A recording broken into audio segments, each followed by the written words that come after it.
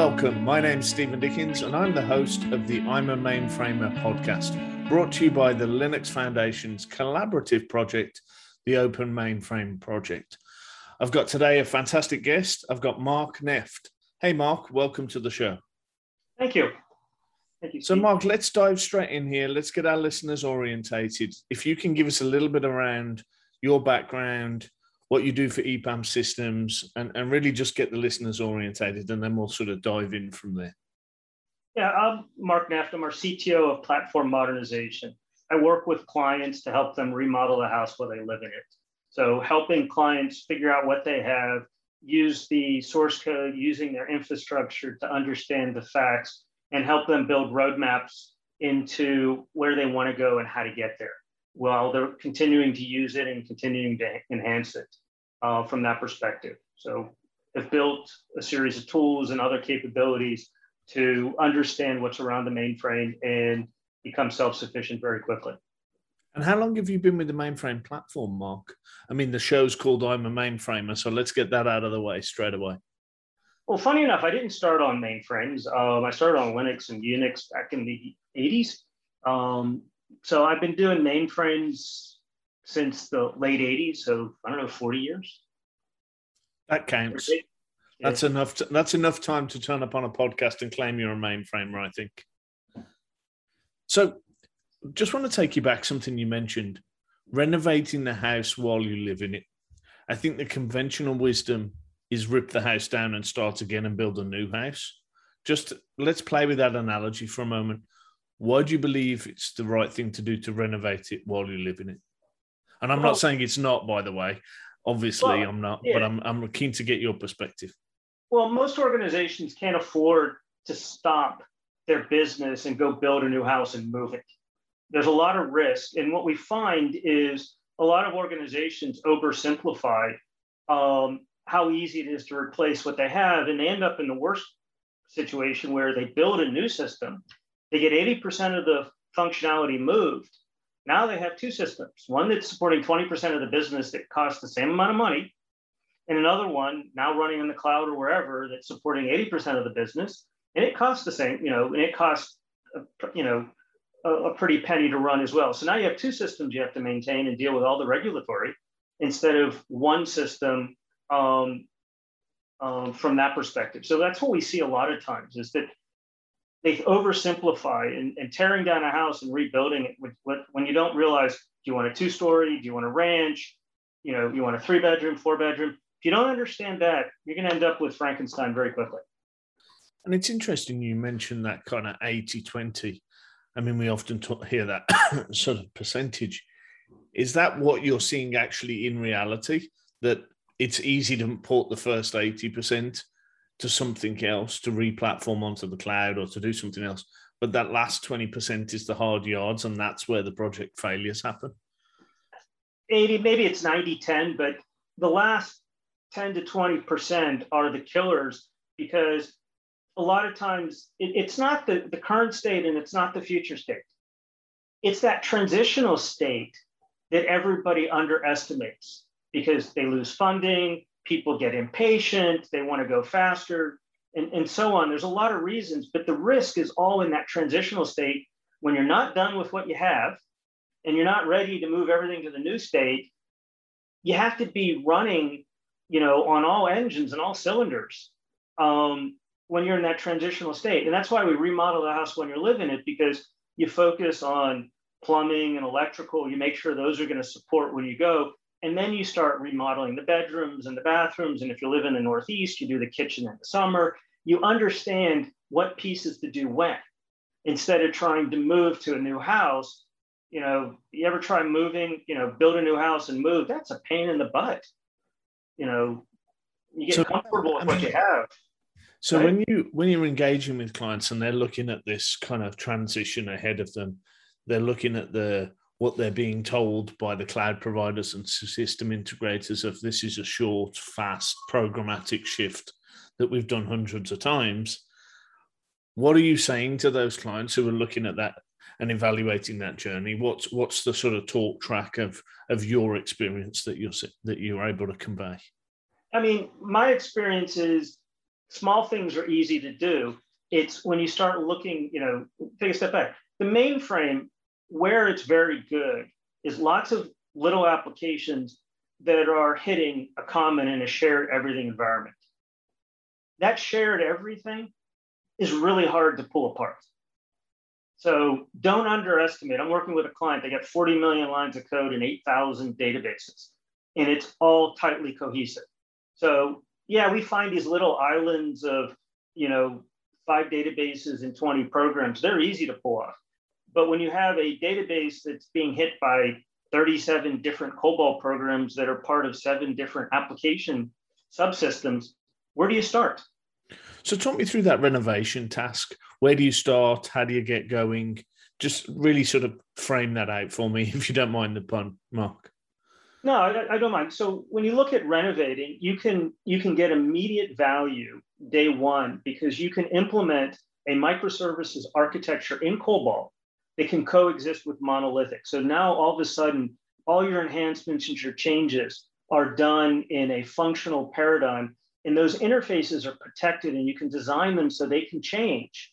So that if you change a function, you don't break the ecosystem. And what's pretty cool with the architecture that we do is these interfaces, if somebody's using an older version, it'll phone home and say, hey, this guy's using an old version. We're deprecating it.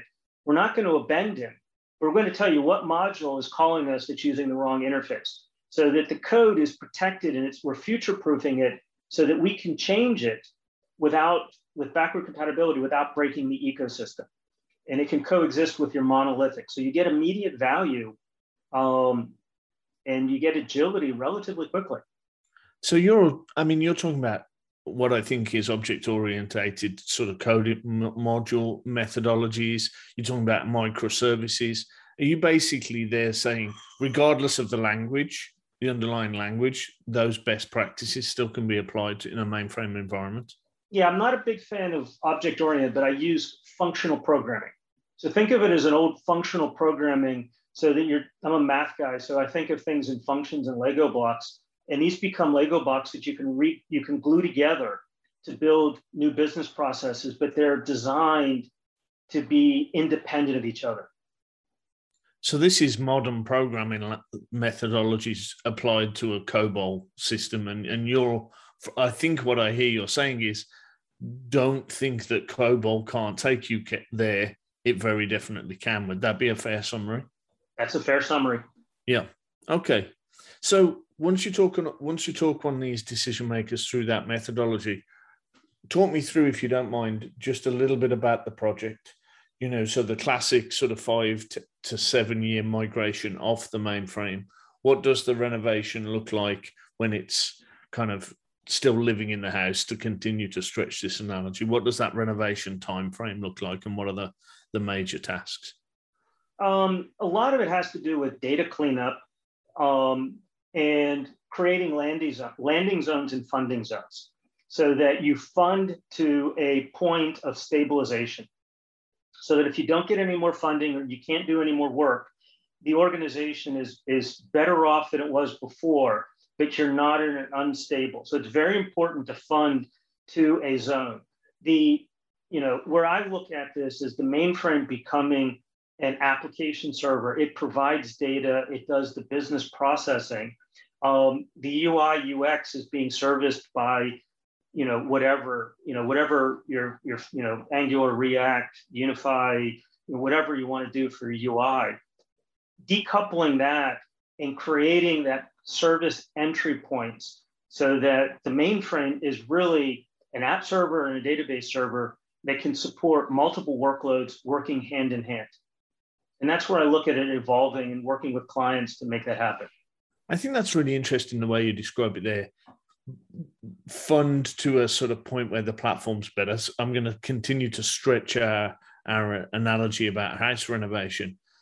You can go do the kitchen, get the kitchen done, and you haven't touched the plumbing. You've maybe not touched the roof, or you've not touched the windows, and you haven't done the upstairs bathroom, but at least the kitchen's better than when you started. You've not undertaken knock it all down and start again. And then you can go back to those other rooms and kind of renovate forward. Is that the right way to think about it as you think about sort of funding to a particular point? It is. You can preserve capital. And the other thing is think about it. If you have a family of four, do you really want to take that disruption of tearing down the house, going and living in an apartment? The kids are disrupted from the neighbors. All of that is impacting the family while you're trying to rebuild and figure out what you want, where you've done the kitchen. Now we can sit back and say, okay, the kids are going to become teenagers. What do we want to do? How do we want to redo their bedrooms? We can plan for what we can take the learnings from the first renovation and apply it to the next kids. So talk me through some of the, and you probably can't mention customer names, but just talk me through some of those projects where you've taken customers on this journey, you know, what the before state looked like and what the sort of successful end state looked like. Yeah, I mean, the before state is a lot of spaghetti. It's a lot of urban legend and nobody understands how it works. Going through the process, we not only create logical maps of how the how the code and the business are aligned, we're also creating business process flows of swim lanes and sequence diagrams so that the code becomes segmented and aligned to the different business groups that are participating. So there's clear demarcation of who owns what data, separations of duty between, think about a bank. You could have loans, you could have retail banking, you could have credit cards. Those systems all work together, but they're separate. The data, the money laundering, and all those pieces are pluggable into the architect so that we've pulled it apart instead of everything shared. Everything's still shared, but there's demarcations and there's managed interfaces between the data, and they can now evolve independently of each other. So the journey allows things to become independent. It also allows us, with this approach, to take advantage more of Linux on System Z than does ZOS. So that now we can optimize for cost as part of the architecture, where we can utilize zip engines. We can take the high availability of DB2 and ZOS. We can, funny enough, you could get a higher availability when you use ZLinux going against, a Sysplex from that perspective than staying within the Sysplex. So there's some advantages architecturally by using the backplane and the different operating systems that are available to be able to get a robust, highly available solution that never has to go down. I mean, we do this where we've had clients that, we needed to be able to demonstrate that we could upgrade it and change it at peak without losing any data. So being able to do those, being able to change the hardware without losing any data is part of the, advantages of the platform. So what's that enterprise? I can imagine the enterprise architect community. They're kind of sold on everything should be on the public cloud. They're kind of sold on modern languages. They want, Ruby on Rails. They want Python. They want, they want to sort of throw the baby out with the bathwater and go everything new. You come in with this pragmatic conversation, and I'm playing almost devil's advocate here whilst agreeing with you. So this is an interesting dynamic. I'm having to don the cap of these enterprise architects. How does that conversation go? Let people in the room for a moment. How does the microcosm of that discussion go? Are they open-minded? Are they closed-minded? How's that going? They're very difficult, and they become interesting. And a lot of times people are afraid of what they don't know. And these are guys that grew up, these are young architects. They have, great insight to what can be done. They have great use cases of what can be built new in the cloud.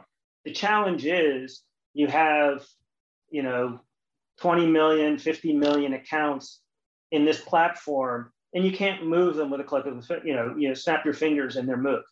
You have to build that evolution.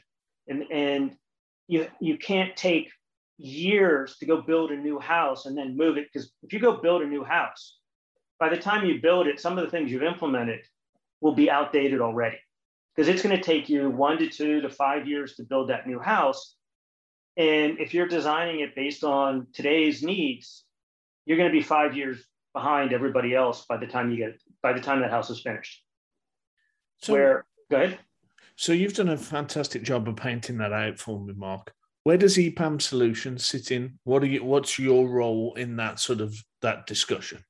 Where does your sort of company fit in?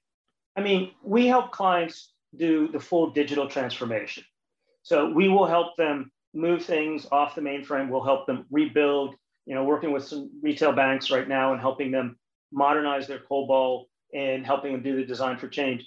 We can, we have engineers that are excellent in, the major cloud vendors. They know how to do the Java, and it's not about one or the other. It's the coexistence and how to build that harmony between the right platforms for the right processes. Because some of the things that we find, and everybody wants to go to real time, but if you're ever working in banking, you need an end-of-day process. You have to close the bank and reconcile the bank every night. So a real-time process is interesting, but that's not how the business works. It has to have a end of day. It has to have these certain checkpoints that validate that you're not overdrawn, you're not this. There's certain legal requirements that the mainframe can handle high volumes of high data that, yes, you can do it in the cloud, but you got to rebuild all that. It's there today. Let's just enable it to change it and expand it versus trying to move it off of something. And that's where EPAM comes in. That's where you guys fit in. You help Yes. people through on that journey. Yes.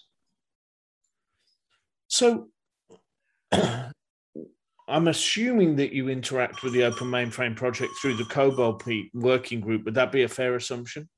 It is. It's one piece of the puzzle. And where else are you working with the community? What's your kind of interaction with the Open Mainframe project? We're doing a lot of work with Zoe.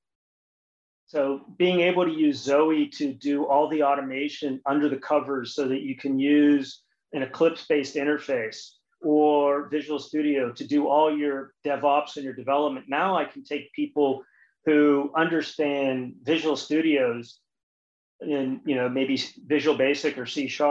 Within 2 weeks, I can make them comfortable to maintain COBOL programs because they understand the IDE and the tooling and the mainframe itself.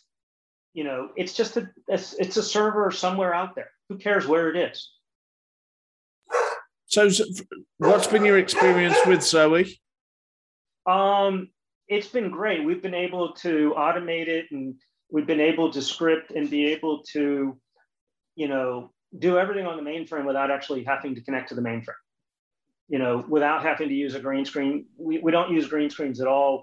We use scripting, and we submit everything through CLI, the command line interface.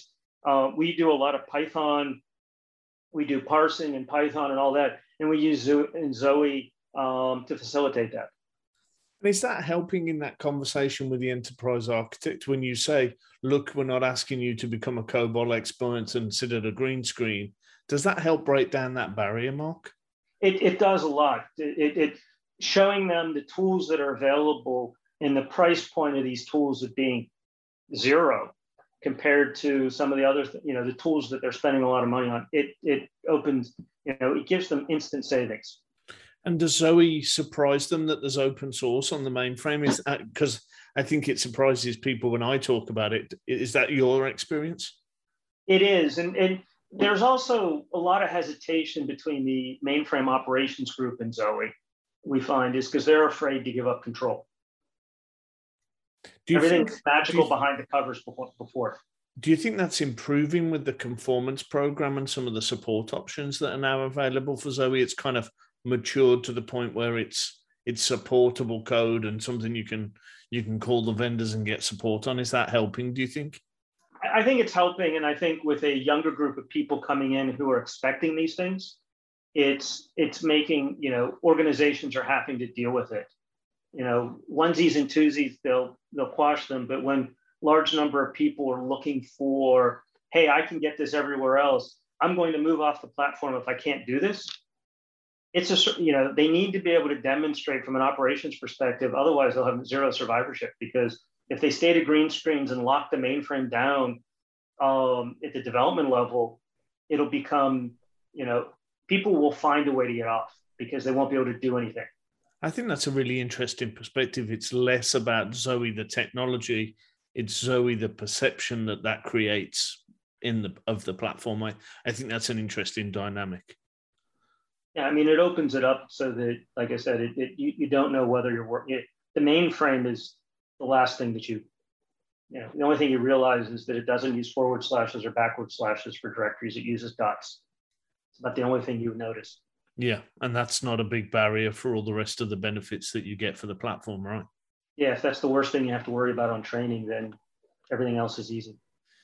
So you mentioned when we're doing the introduction that you've been with the platform sort of coming up on 40 years now, Mark. What advice would you give to your younger self? You've built a career, you're now the CTO of this organization, EPAM Systems. What advice, you get the opportunity to go back to your younger self, 22 years old, when you're finishing college. What would you say to yourself? What nuggets of wisdom would you have from the journey that you'd like to impart onto the younger Mark? Trust the science and trust the math. It will work out. And don't forget the basics that you learned in computer science, right? Watch how it evolves and continue to learn. Languages, I did learn a long time ago, languages are important to tell the computer what to do, but if you use them properly, you can get them to dance. You can get your systems to dance. So, Mark, what career advice would you give yourself? So you've got the opportunity, as we say here, to go back to the 22-year-old self. What career advice? We've got a lot of younger listeners on the show. What would you be saying to those listeners?